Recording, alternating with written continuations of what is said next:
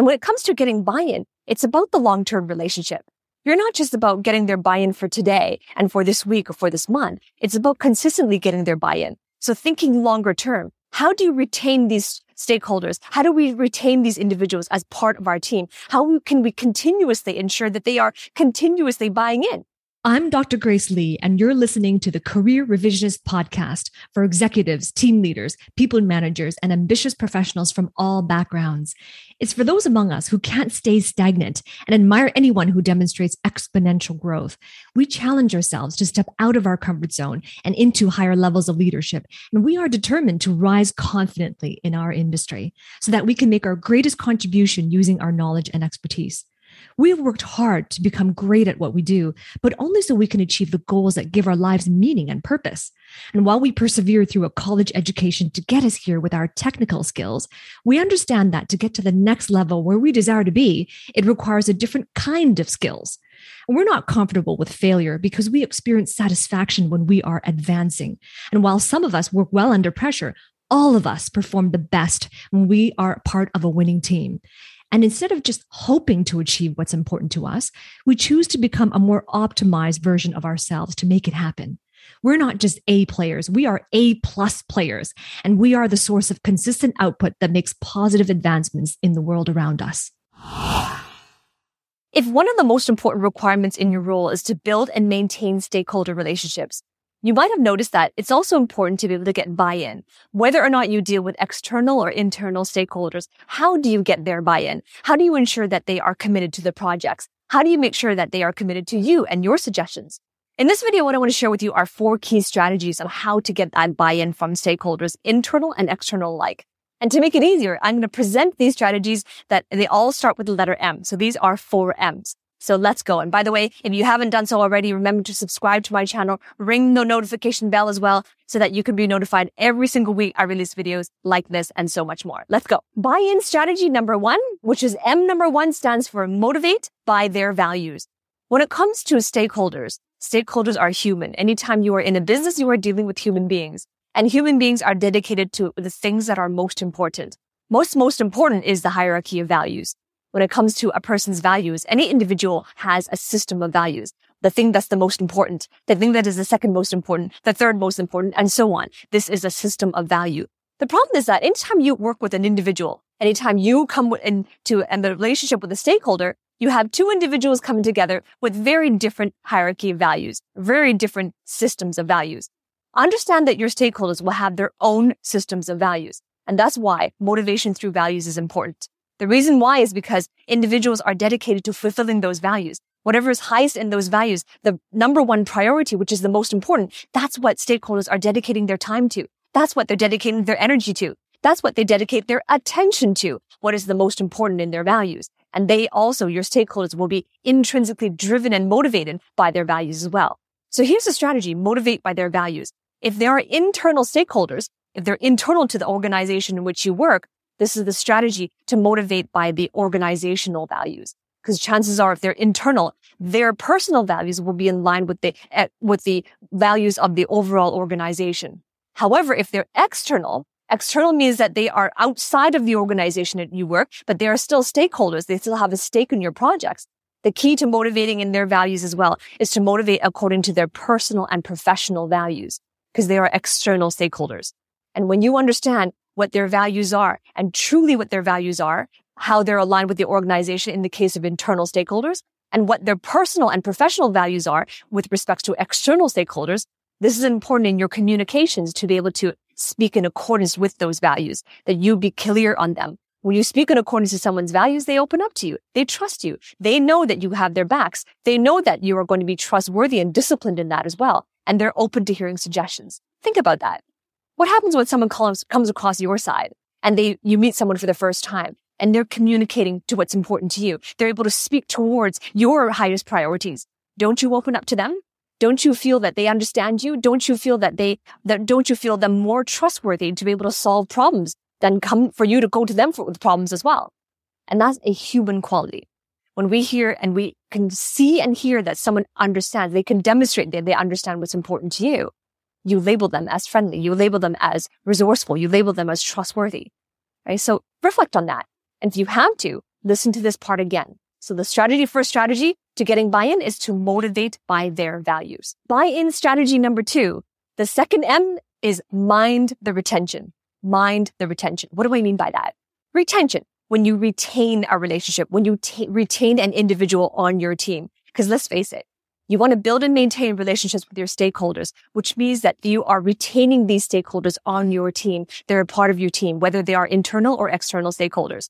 And when it comes to getting buy-in, it's about the long-term relationship. You're not just about getting their buy-in for today and for this week or for this month. It's about consistently getting their buy-in. So thinking longer term, how do you retain these stakeholders? How do we retain these individuals as part of our team? How can we continuously ensure that they are continuously buying in? Because buying in is not just one singular event. They don't just buy into your project in the beginning and they stay bought into it.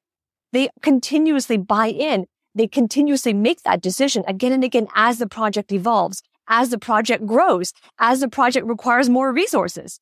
So mind the retention, think longer term. This is a longer term relationship that you are building with internal and external stakeholders. Buy-in strategy number 3, the third M is meaningful context. Meaningful context. What do I mean by that? When it comes to getting buy-in from your stakeholders, they're coming into an environment that you are providing, an environment that you are optimizing, and an environment that potentially you are growing as well. But what is the context of your environment? What are the contextual features? In other words, the details on your project, the involvement, the resources you have available to you. Who else is involved in it? Who else is collaborating into it? These are examples of the contextual features. And the features are important because when stakeholders are buying into it, they're not just wanting to know what their responsibilities are. They want to know what they're getting into.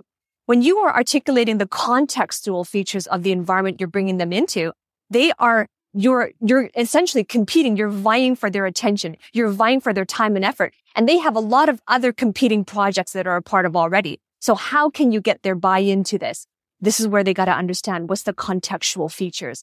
How meaningful are they? Your ability to be able to demonstrate meaningfulness in this context will be important. And it also goes back to the first strategy in terms of being able to communicate in the context of their values. But this is developing and articulating the meaningfulness of the context of the features of your team, of the projects, and so on. So how can you articulate that? And what I mentioned earlier was in terms of who else is involved as a collaborator, because this is important. Stakeholders want to know who else is here, what other collaborators are there. And sometimes an individual on your team, an individual who's part of your project can go a long ways with respects to building relationships with stakeholders or a potential connection that stakeholders can have. And that's an example of a key contextual feature. So think this through, meditate on it. What is the meaningfulness of the context that I'm inviting them into? How can I articulate that in a way that demonstrates value and also that demonstrates your understanding of what's important to them, that demonstrates your understanding of their priorities, right? So that is the third strategy, is meaningful context. If you're listening to this and you're taking notes and maybe you're nodding your head and you're wondering, I want to go deeper into this. How do I articulate the context? Maybe you're thinking, I want to understand, how do I know what their values are? Or maybe you're thinking to yourself, well, how do I know how to be able to get their buy-in? This is like what I do, but how do I do this? If you're serious about building and maintaining relationships, if you're serious about becoming more visible in front of your stakeholders and maintaining these longer term relationships, then I invite you to work with me. Every single week, I provide executive level training on how to get buy-in with stakeholders, how to maintain these meaningful long-term relationships, and more importantly, how to create an equitable, fair exchange between you and the stakeholders internally or externally. This is a very strategic training that I provide. And if you're serious about this, having these skill sets for yourself, then I invite you to book a call with me. Down below this video, there is a link. The very first link is an application to my executive coaching program where I teach these strategies and so much more. And if you're serious about that, click the link below, fill out that simple form, and either myself or a member of my team will speak to you. And I look forward to seeing you on the inside. And the final strategy to get buy-in is M number 4, which is manage their objections. Objections. When it comes to getting buy-in, that is not too different from selling, from getting a sale, from closing a deal. And one of the most important skills to making that deal is to be able to handle objections. So there's 2 parts to handling objections, especially stakeholder objections. It's a little bit different from getting a new client because these are internal or external stakeholders. in this context of stakeholder management, the first part of it is to be able to identify risks.